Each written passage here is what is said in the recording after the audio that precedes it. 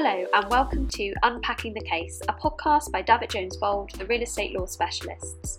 Today, and as ever, I'm joined by Richard Snape, our Head of Legal Training. Hello, Richard. Hello, Lizzie.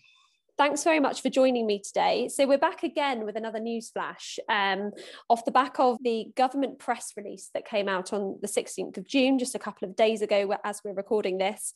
And this was regarding remedies for non-payment of rent, both in the immediate future, but also some long-term provisions as well. Now, the kind of upshot is it's not good news for landlords. But can you kind of go into the specifics of the shorter-term implications it's going to cause? Yeah, the shorter-term implications are basically an extension of things that have been around for a year and a quarter.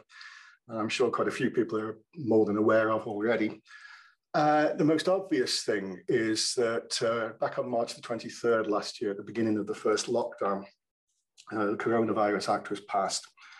And amongst other things, it banned forfeiture for non-payment of rent. Originally, it was going to be until June the 30th. And I must say that back in March, April of last year, I didn't dream of thinking that I had to talk about it still, about 1.25 years on.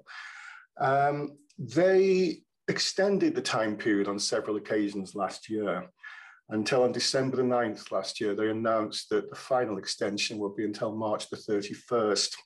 And this was positively the last time it would be extended. And as of March the 31st, or as of April the 1st, landlords will be able to effect forfeiture for non-payment of rent. Then they decided to extend it again, not surprisingly, until June the 30th. And that was going to be the last time there would be an extension. And then on the 16th, they announced it's going to be extended again, not by 3 months as in the past, but until March the 25th next year. So for 2 years, landlords will have no ability to effect forfeiture for non-payment of rent. And I'll come back to what's likely to happen on March the 25th. One of the problems is that it's not just tenants who can't pay the rent because of lockdowns and the regulations and the likes. It applies for forfeiture for non-payment of rent across the board. I did see figures, which I've got to accept, that earlier this year, there were £2.8 billion worth of rent arrears. And I say there are definitely tenants who are not suffering, and some people out there who are doing quite well out of lockdowns and the likes. But it applies equally to everybody, and it's not really directly to do with COVID. So that was one announcement, something that's immediate. The other immediate sort of extensions are, well, firstly, back in, again, sort of March of last year, they announced that commercial rent arrears recovery, this thing that took over from levying distress back in 2008, would be changed. Previously, you had to be 7 days or more in arrears with your rent before landlords could, through an enforcement officer, seize goods and sell them for rent arrears. That went up to 90 days, then it went up to 187 days, then 366 days, and then 544 days. That was due to come to an end on June the 30th. That's been extended as well until March the 25th next year, Lady Day, rent day.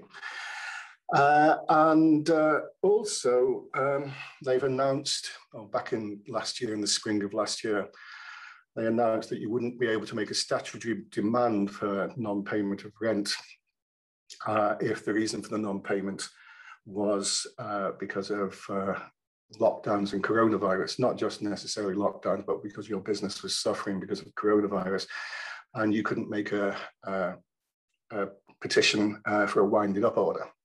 That was meant to be temporary. That's been extended for 3 months until the end of September.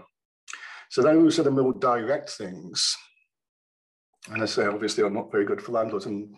Okay, thank you. So what are the proposals for the longer term? Well, this is a bit sort of theoretical at the moment. And all this is in relation to England. The Welsh government will be saying their own things in meantime. But the March the 25th deadline for commercial rent arrears recovery and forfeiture for non-payment of rent allows them to introduce legislation in this parliamentary session, which they're going to do through the Ministry of Housing, Communities and Local Government. And that I say it's a bit early days yet, and rest assured DJB will tell you the detail when appropriate and when we know more. But they are going to introduce ring fencing for rent arrears. If the rent arrears occurred due to lockdowns and the likes, not otherwise, whereby the landlord and tenant are meant initially to agree as to what to do about rent arrears, as they're doing at the moment, admittedly, sort of having reductions in rent or writing off rent arrears from the past. But if there's no agreement, they're going to impose arbitration, which is legally binding. And I think this will happen. Again, we don't know too much of the detail. The press release seemed, it was leaked into the press. It was in the Daily Telegraph with some of the announcements on the 14th of June. But leaking seemed to suggest it would just be the hospitality sector and also nightclubs and the likes. It seems almost certainly to be across the board. And so landlords are going to have to forego rent arrears and agree, statutorily agree lower rents potentially in the future. The government was saying, again, this was part of the sort of, a friend of a government minister kind of says this, but the government was saying that they quite like the Australian method. It's been in place for Australia, and this seems to be the preferred option, whereby in the event of no agreement, the tenant can have up to 100% if they reduce profits, reduced from the rent.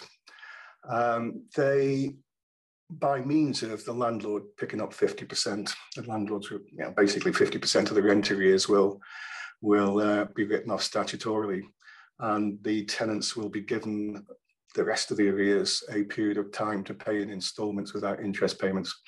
The other thing the Australian method does, and I do stress none of this is definite yet, and we will know in the next few months the detail, is disallow the landlord from drawing down from securities, so they couldn't delve into rent deposits and the likes. They don't really mention too much about guarantors. So we'll have to see on that, but it's obviously huge news if and when it happens. I suspect it will happen. It's just a matter of when. But it'll certainly happen before the March the 25th end period for the forfeiture for non-payment of rent being disallowed.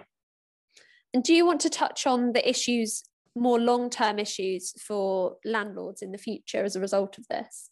Well, it's not so much sort of long-term issues. There's a lot that's been going on this last 5 or 6 weeks have been, not good news for landlords, because as you may appreciate, the company voluntary arrangement cases, primarily Lazari and New Look, were heard in early May of a month ago, this is 6 weeks ago from when I'm speaking at the moment.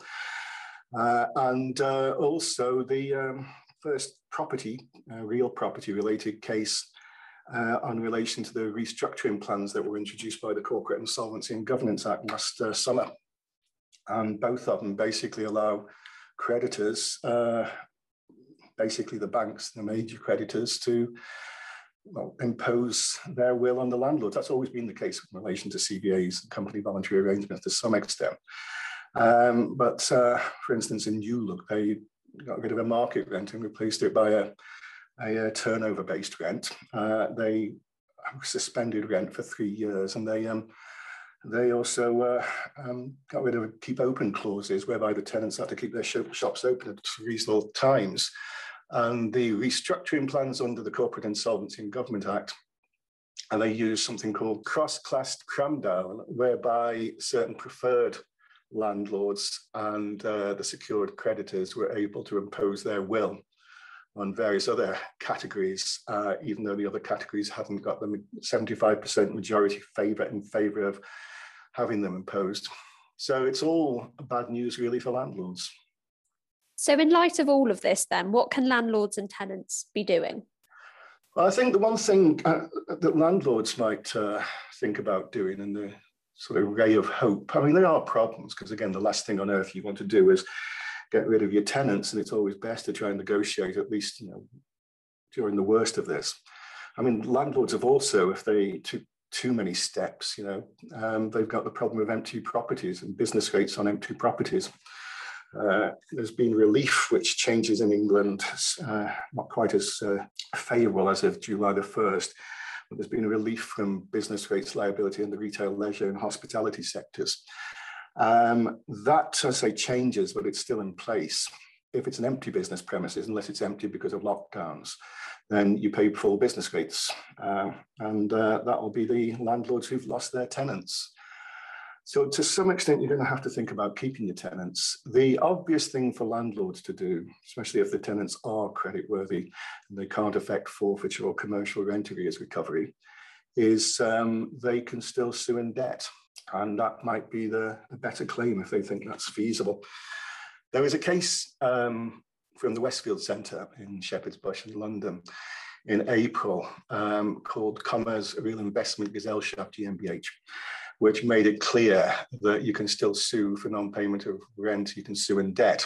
And there was this subsequent case soon afterwards called Bank of New York Mellon and Cine UK, which said pretty much the same thing. There's a lot more detail to those cases, but that seems to be the better option to sue in debt. The British Retail Consortium was suggesting that any new legislation stops you having to sue in being able to sue in debt. It's probably the best bet for the landlords if they think the tenant is creditworthy. So what can tenants be doing then? Well, what tenants have started to do, and I think they're here to stay, is agree rent suspension provisions in the lease, which don't just cover, as they usually did in the past, things like the rent being suspended if you can't occupy because of physical damage or destruction, but because of pandemics as well, and that's already started. There is a question mark if the tenant had a rent suspension provision that applied. What should happen in relation to any ring fencing of the rent?